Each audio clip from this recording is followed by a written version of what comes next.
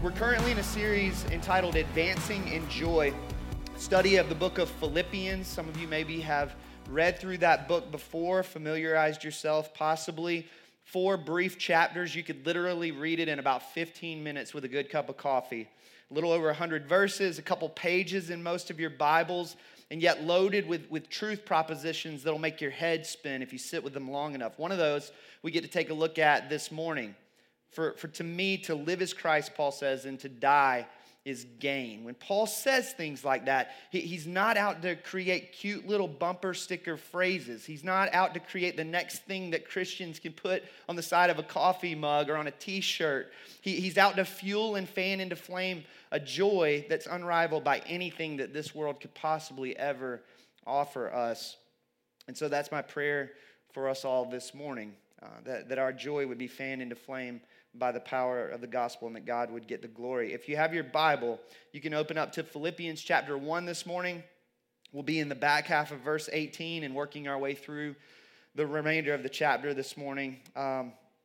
If you don't have a Bible, there should be one underneath one of the chairs in the row in front of you. You can grab one of those Bibles, open up to this morning's passage. If you don't own a Bible, please take that Bible as the church's gift to you. I mentioned this in our pre-service meeting as we prayed for what was to take place in this time as we gather, that the Apostle Paul, if you read the book of Philippians and you sit with it long enough, he comes across kind of like a gnat. He's just kind of buzzing in your ear, making it uncomfortable to continue along the path of cultural comfortable Christianity, buzzing in your ear, making it uncomfortable to think about continuing along the path of compartmentalized Christianity, a Christianity that has its particular time slots throughout the week, whereas everything else is for us, not for Jesus. And I don't know where you find yourself this morning as we continue to work through this series. If you find yourself kind of doing this with Paul, like you do with a gnat sometimes, or if maybe you'd really like to just squash him, just kill what he would have to say altogether. Or, as it's my hope, that we would hear that it's not an annoying buzzing, it's the truth, and that Paul's saying it for the sake of our own joy and the very glory of God. And so it's with that we dive in this morning. Let me pray for us before we jump in and get to work.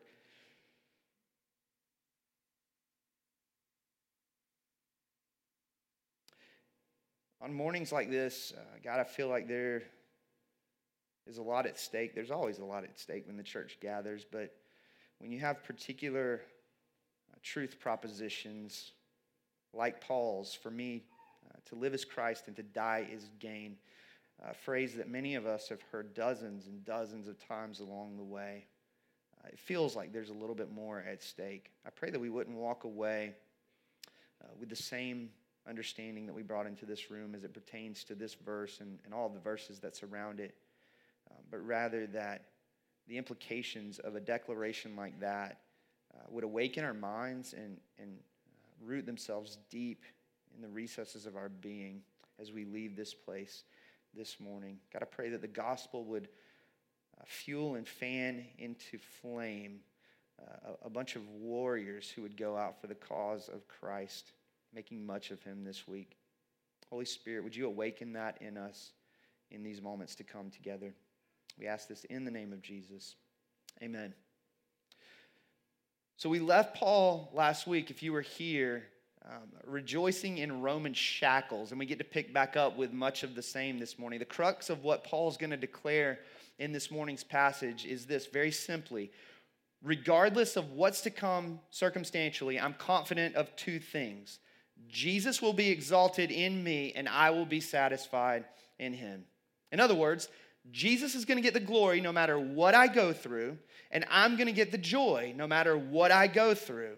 And so though I have no idea circumstantially of what lies ahead, I know exactly the outcome: God's glory and my joy. And in that sense, I cannot lose. That's the crux of what Paul's going to declare this morning. And so let's dive in and see it in his words.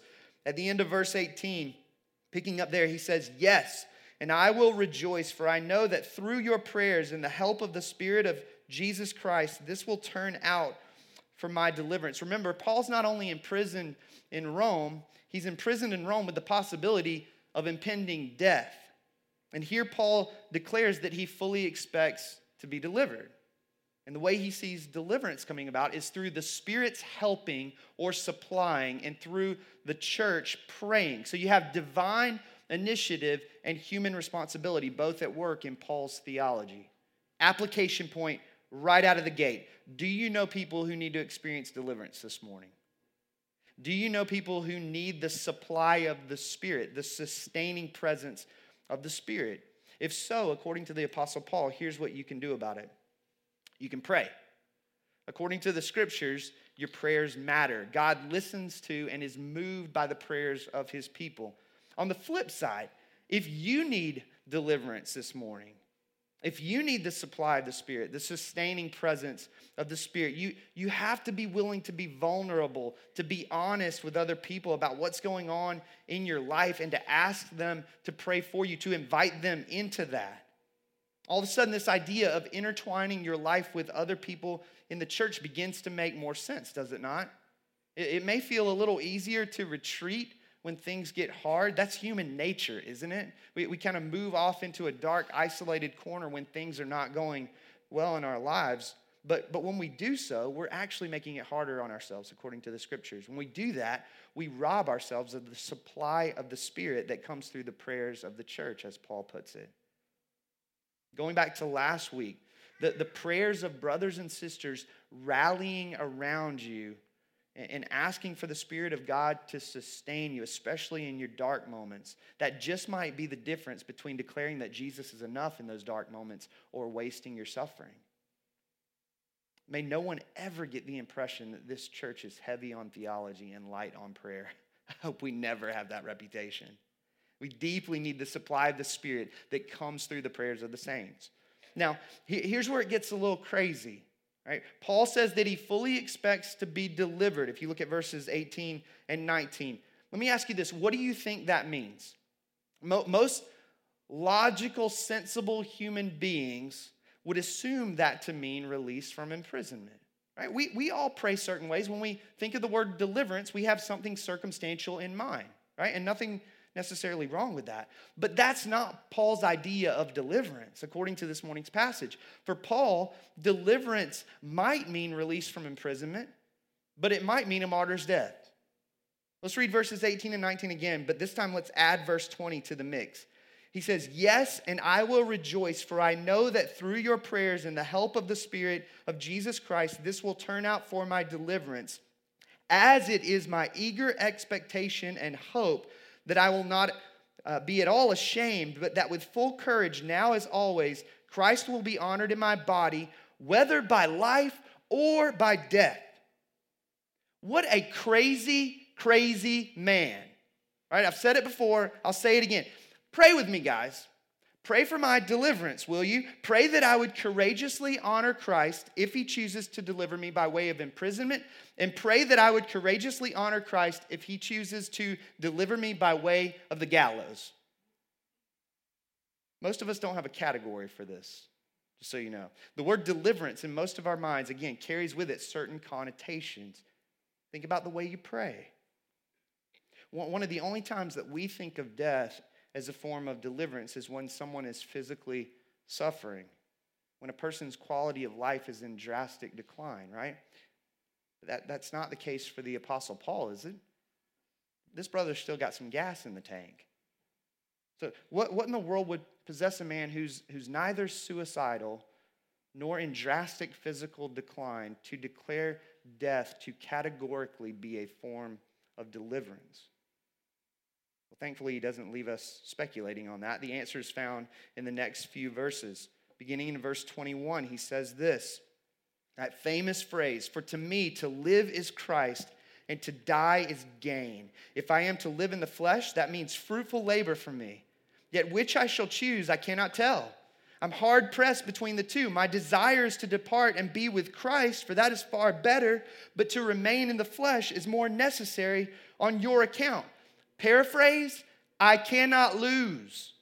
No matter how this thing plays out, I'm on the winning side. It says a man shackled in a Roman prison. Again, I said this last week. It's quite possible that a man in shackles just might be freer than some of us in this room this morning. It's not that Paul gets to decide his fate. That's not what these verses are getting at. He's not actually choosing how things are going to play out for him. His future is in the hands of a sovereign God. He knows that. But he's giving us a window into his thinking as it pertains to the possibility of outcomes. He essentially says, if it were up to me, think about this. This is nuts. If it were up to me, if I had to choose what's behind door number 1, continued life and ministry, or what's behind door number 2, death.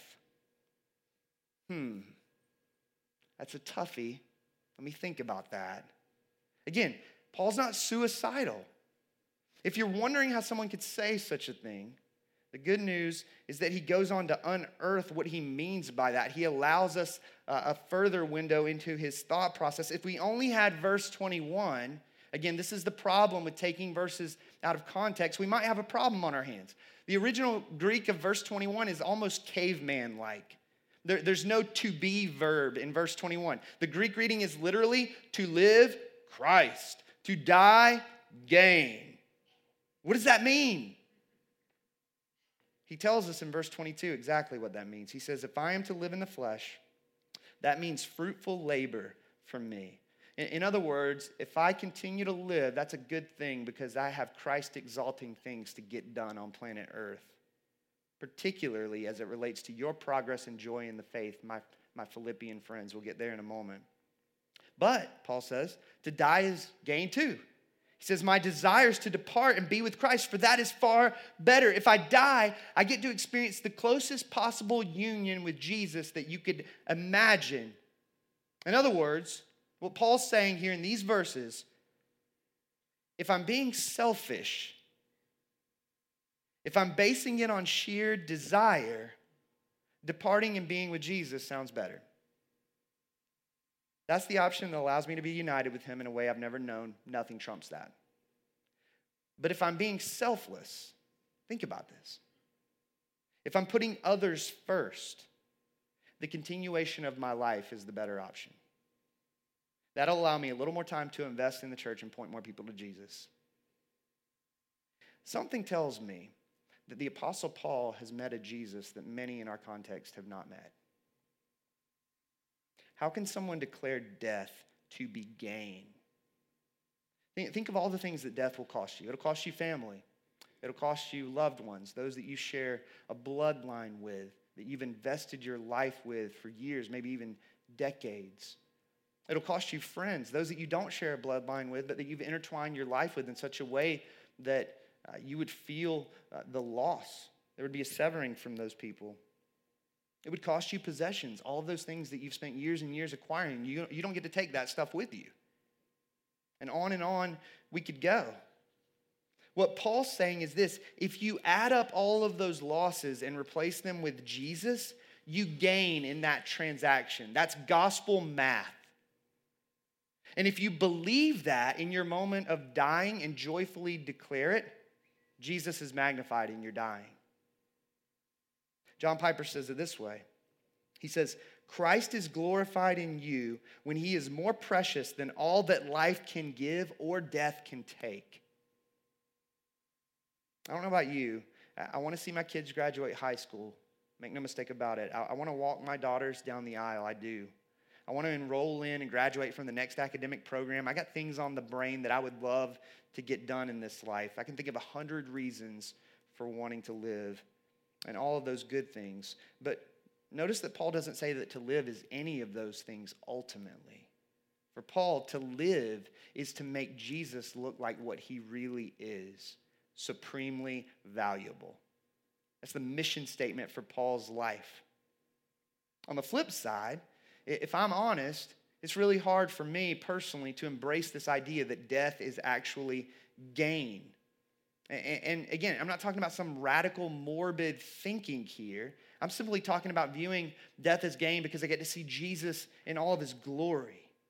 It's easy to say that, But if we're honest, if we were on our deathbed right now, for many of us, there would be this terror stricken within us. What all this tells me is that I personally need more of an eyeful of Jesus. I don't know about you. I want to know him more. I want to know him in such a way that I start talking like the Apostle Paul. That he's not the guy with the Letterman's jacket amongst the family of Christians as far as the world's concerned. That when I talk about my living, my life's purpose, it's all about the magnification of Jesus. And when I talk about my dying, it's all about the magnification of Jesus. Again, going back to last week, you cannot help but talk about that which you love.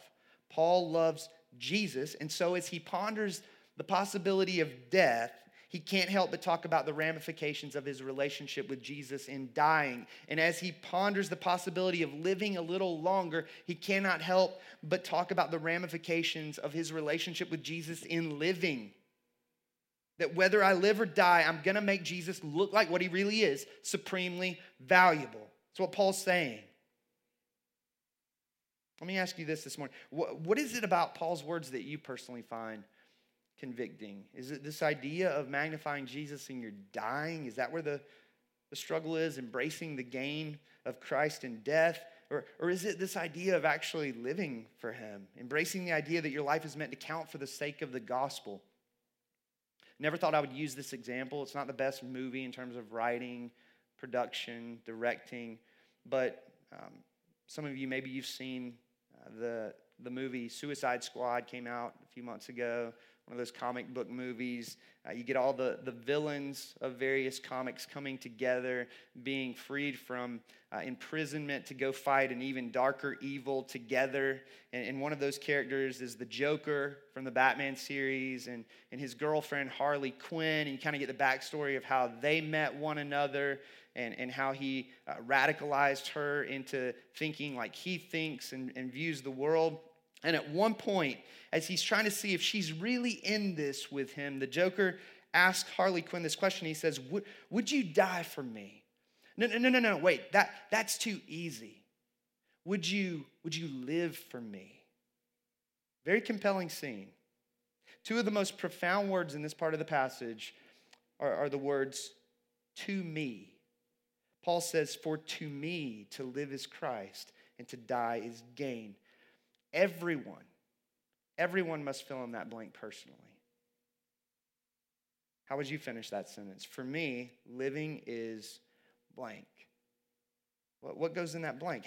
However you finish that sentence will determine what dying really means for you. If living is all about money, then dying will be the devastating loss of everything that you've acquired in life.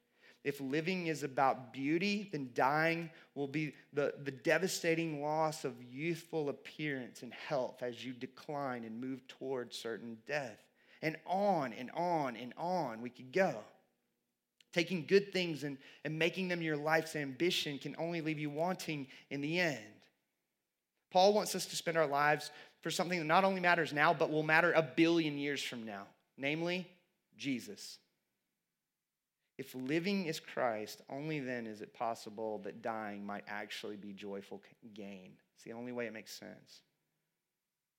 Paul goes on to say, convinced of this, convinced that remaining in the flesh for your sake is a good thing, I know that I will remain and continue with you all for your progress and joy in the faith, so that in me you may have ample cause to glory in Christ Jesus because of my coming to you again. Paul has a vision for the brothers and sisters in Philippi, namely that they might experience progress and joy in the faith. And what in the world does that mean? That can just become this sort of up in the clouds Christian phrase. Paul's hope is this. It's that his friends in Philippi would find their joy more solidly rooted in the truth of the gospel. That the roots of faith, namely the roots in Christ, would go deeper and deeper and deeper into their lives over the course of time. It goes back to everything that we talked about in January. The gospel becoming more rhythmic in our lives, having this strengthening effect on us. In other words, you could say it this way. Faith is more than a participant in conversion. Faith is also a participant in Christian growth. Paul says, I want you to experience both progress and joy in the faith. Progress in the faith and joy in the faith, they actually go hand in hand. As we find the roots of the gospel going deeper in our lives, we will experience increased joy in Christ. And notice verse 26, that as your joy in Christ progresses, God actually gets the glory. He says this, convinced of this, I know that I will remain and continue with you all for your progress and joy in the faith, so that, all right, here's the purpose of that progress and joy in the faith, so that in me you may have ample cause to glory in Christ Jesus because of my coming to you again. This is exactly what John Piper means when he says, God is most glorified in us when we are most satisfied in him. Let me stop for a minute and say something about joy. We've been going at this thing for 3 weeks now, and all of us have brought our preconceived notions of what joy is into this room. We talked about this in the Virtue series last summer, where we worked through the fruit of the Spirit, and we spent a week on joy, that there's this distinction that maybe you've heard in the Christian community, that joy is something very different from happiness, that happiness is an emotion and it's temporary. Joy is a deeply rooted disposition of the heart, in contrast. Did you know that the distinction between happiness and joy is a relatively new invention? That it hasn't been around for long. Throughout church history, men like Spurgeon and Wesley, along with the Puritans, use the two words interchangeably. Just to give you one example, it's up on the screen behind me. Jonathan Edwards, when preaching through John chapter 15, verse 11, which says this, these things I have spoken to you, that my joy may be in you, and that your joy may be full. As Edwards sought to unpack that verse, this is what he said to the congregation that he was preaching in the midst of. The happiness Christ gives to his people is a participation of his own happiness. Edwards did not follow up that statement by going, whoa, I actually meant joy. Scrap that. Cross out the happiness thing. That happiness is not what we're after. We're actually after joy. No, he intertwined the two as one and the same. Charles Spurgeon, to his congregation when preaching, once said this, despite your tribulation, take full delight in God, your exceeding joy this morning, and be happy in him. Delight, joy, happiness, they're all just infused into this all-encompassing way of thinking for Spurgeon. If you study the scriptures, you find that the biblical writers use words like joy, happiness, delight, gladness, and even blessing interchangeably. The Beatitudes, all of those blessed are statements that come out of Jesus' mouth in the Sermon on the Mount. Blessed are the poor in spirit. Blessed are the meek. Blessed are the pure in heart. That word blessed is the Greek word makarios, which also means happy. Listen to how the gospel is described in Isaiah chapter 52, verse 7. Isaiah says this, how beautiful upon the mountains are the feet of him who brings good news, who publishes peace, who brings good news of happiness, who publishes salvation, who says to Zion, your God reigns. Paul goes on in Romans 10 to quote Isaiah chapter 52, verse 7, and to bring clarity to the fact that this good news of happiness is actually the gospel. It's the gospel of happiness. The good news of the person and work of Jesus Christ is a declaration not of joy at the expense of happiness, but a declaration of happiness in and of itself. There's no passage of Scripture that pits happiness against joy. If you find it, I would love to see it. As if one is shallow and fleeting, the other is deep and rooted, as if happiness is joy's immature kid brother. Think of it this way. When you throw out the phrase, what a bright, sunshiny day, you're not looking to parse the difference between bright and sunshiny in a phrase like that. Right? They're used in tandem to communicate a truth, to paint a picture. To be bright is to be sunshiny, and to be sunshiny is to be bright. When Paul talks about the Philippians' progress and joy in the faith, what he's essentially saying is this. I want you to be happy in God. I want you to be glad in God. I want you to delight in God. I want you to find your satisfaction in God. I want you to find your joy in God. And the gladder, the happier, the more joyful, the more satisfied you are in him, the more glorified, the more exalted, the more honored he is in you. For Paul, the Christian's joy, the Christian's happiness, the Christian's delight, and God's glory cannot be divorced from one another. That God's glory actually shines in you when your happiness is in him, particularly going back to last week, in your dark nights of the soul. And so that's my hope for everyone who engages this church, just to be clear. It's a fight for your joy. It's a fight for your happiness. It's a fight for your gladness in God. And since joy is connected with faith, and faith comes through hearing, Paul says, and hearing through the word, my commitment is to feed the church the word of God so that the saints might be happy in him. And I trust that God will be glorified in you as you are satisfied in him as we move forward as a church. More to come with respect to that idea, God's glory and our joy, as we continue through this series. But for the sake of time, let's move on to verse 27. Paul says this: "Only let your manner of life be worthy of the gospel of Christ, so that whether I come and see you or am absent, I may hear that you're standing firm in one spirit, with one mind, striving side by side for the faith of the gospel, and not frightened in anything by your opponents."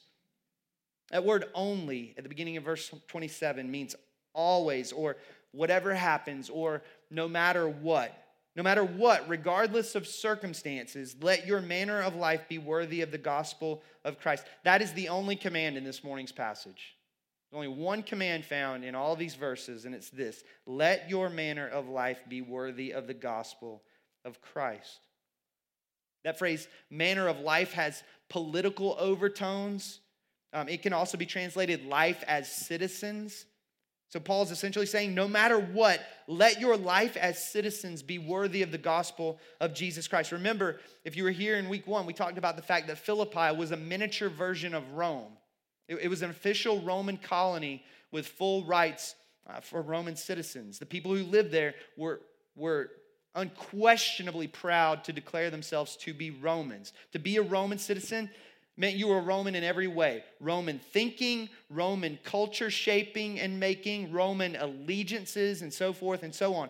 Paul's saying to the church in Philippi, your citizenship is not ultimately in Philippi, nor is it ultimately in Rome. Your citizenship is in heaven, afforded to you by the gospel of Jesus Christ. Therefore, let the gospel shape you in every way.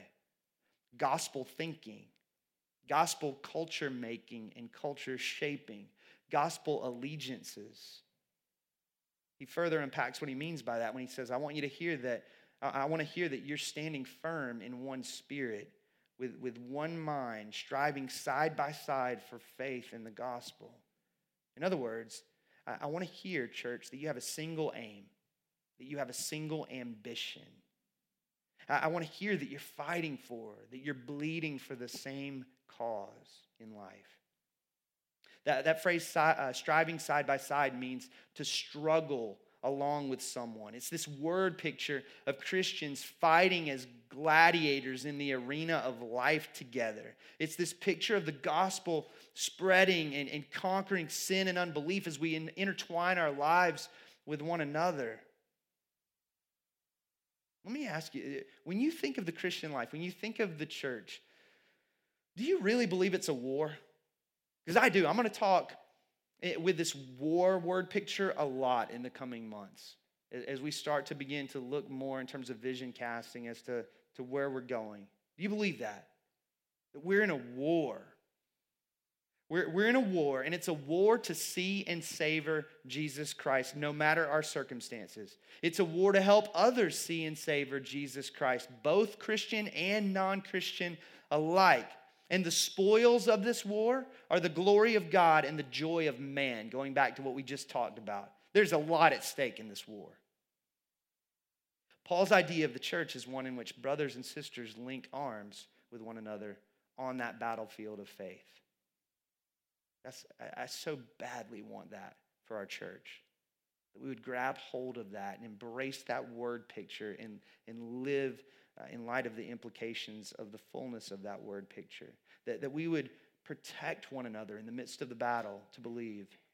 that we would equip, that we would arm one another, that we would fight for and alongside one another, that we would carry one another on that battlefield.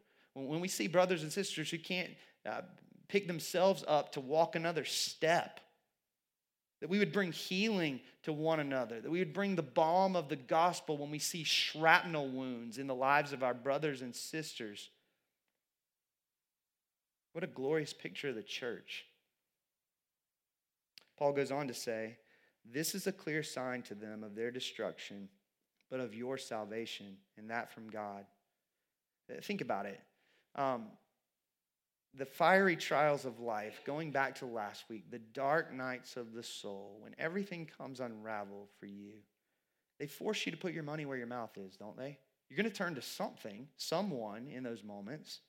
And if you find yourself turning to Jesus and continuing to declare that he is enough in the midst of the brokenness, in the midst of the pain, in the midst of the suffering, if you find yourself declaring that Jesus is enough when you experience more than a flesh wound on that battlefield of faith, you're probably not a pretender. To cling to Jesus through thick and thin, it has an affirming effect. It builds confidence that we really do belong to him. And it clarifies the picture regarding those who don't belong to Jesus. Paul goes on to say as he closes out this chapter, he says, for it has been granted to you that for the sake of Christ you should not only believe in him, but also suffer for his sake, engaged in the same conflict that you saw I had and now hear that I still have. Just a couple things to point out in these final verses of this morning's passage. First, and make no mistake, Paul's wording is really weird here. First, Paul says that it has been granted to you that for the sake of Christ, you should believe in him. That belief, that faith in Christ is a gift. It's not earned. It's granted. We don't earn favor with God. We don't earn the love of God. Jesus earned it for us. He lived the life that we could never live. He died the death that we deserve to die in our place for our sins. Our sins were put upon him. He was punished in our place. We receive the gift of salvation by grace alone, through faith alone, in the person and work of Jesus alone, period. The beauty of the gospel this morning for some of us, in terms of compelling us to fight the good fight of faith, is this. Isn't it good news that Jesus died for all of those moments that your fickle heart doesn't embrace, for to me to live as Christ and to die as gain?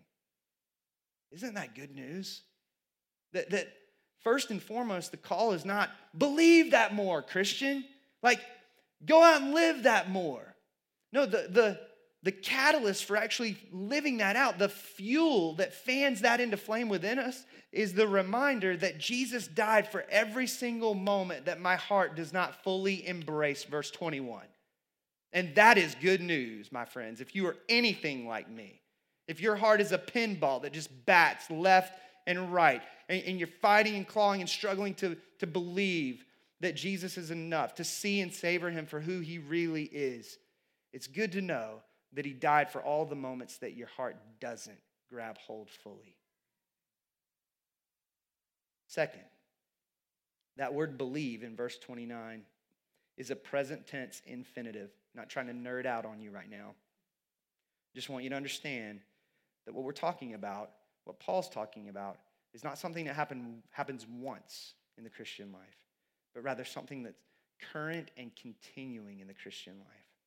Christianity is not believing in Jesus at some point along the way in order to obtain a get-out-of-hell-free card only to fail to believe for the rest of your life. That's not Christianity. Christianity is a current, present, continuing fight to believe the gospel. Again, it goes back to everything that we talked about in the January series on the Everyday Gospel. If you weren't here for that or you missed any part of that, please go back and listen to that. That is DNA shaping for this church and where we're going. Again, Paul's idea of the Christian life is one in which we fight alongside one another to keep looking at Jesus, to believe in the promises that find their yes in him, as Paul says elsewhere in Scripture. And God, as we fight to keep believing, gives us the grace to do so. Third, there's another gift that God grants us with alongside belief, and it seems strange to call it a gift.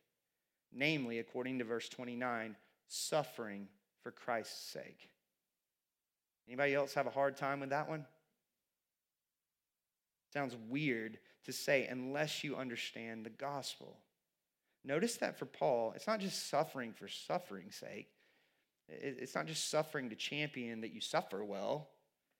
Rather, he's talking about suffering with a purpose, namely suffering that shows the supreme value of Jesus. Again, Paul says, I want to show him to be what he really is, supremely valuable in all the universe. Going back to last week, there's some strange honor and privilege of going through the fire and flame while still declaring Jesus to be enough. That God uses you in those seasons to draw people to himself and to strengthen his church.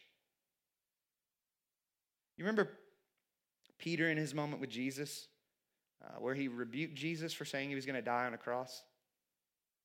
That's because at the time, Peter's gospel didn't have a cross in it. He was disturbed by Jesus' declaration. But it was precisely through the cross of Jesus Christ, through his suffering, that redemption was actually secured. And though our suffering doesn't redeem anyone in the same way that Jesus' suffering did, it does help point people to Jesus himself in a way that expands the kingdom and strengthens the church. There's something about walking through the fire and flame, about experiencing a nearness to Jesus in the midst of all of it, and knowing that it has a purpose, that somehow has a gift-like, grace-like quality about it. And for many of us, we only understand that in the aftermath of having walked through it. It's like the apostles in Acts chapter 5, rejoicing that they were counted worthy to suffer dishonor for the name of Jesus. So strange, the upside-down nature of the kingdom of God. My hope is that as we get deeper into this letter, deeper into this series, the more bothered we are by it and the more changed we are by it. We're going to receive communion in just a couple minutes. We do that here by taking the bread, dipping it in the cup, the bread representing the broken body of Jesus, the cup representing his shed blood. As we prepare to do that, I just invite you to do the same thing that I intend to do in the next 2 or 3 minutes. Part of that will be singing of the glories of Christ, and part of that will be spent introspectively with the help of the Holy Spirit, wrestling with that question: where am I missing it? Where am I missing the beauty of the gospel? I'll be honest with you. I think more than anything, I need to soak in the next 2 or 3 minutes in the reality that Jesus died for all of my sin and unbelief, past, present, and future tense, including all of those moments that Paul's declarative statement in verse 21 is nothing more than a coffee cup statement to me. He died for that too. And to allow that to fuel and fan into flame such a deep love and appreciation for the person and work of Jesus that I actually begin to live that out even more.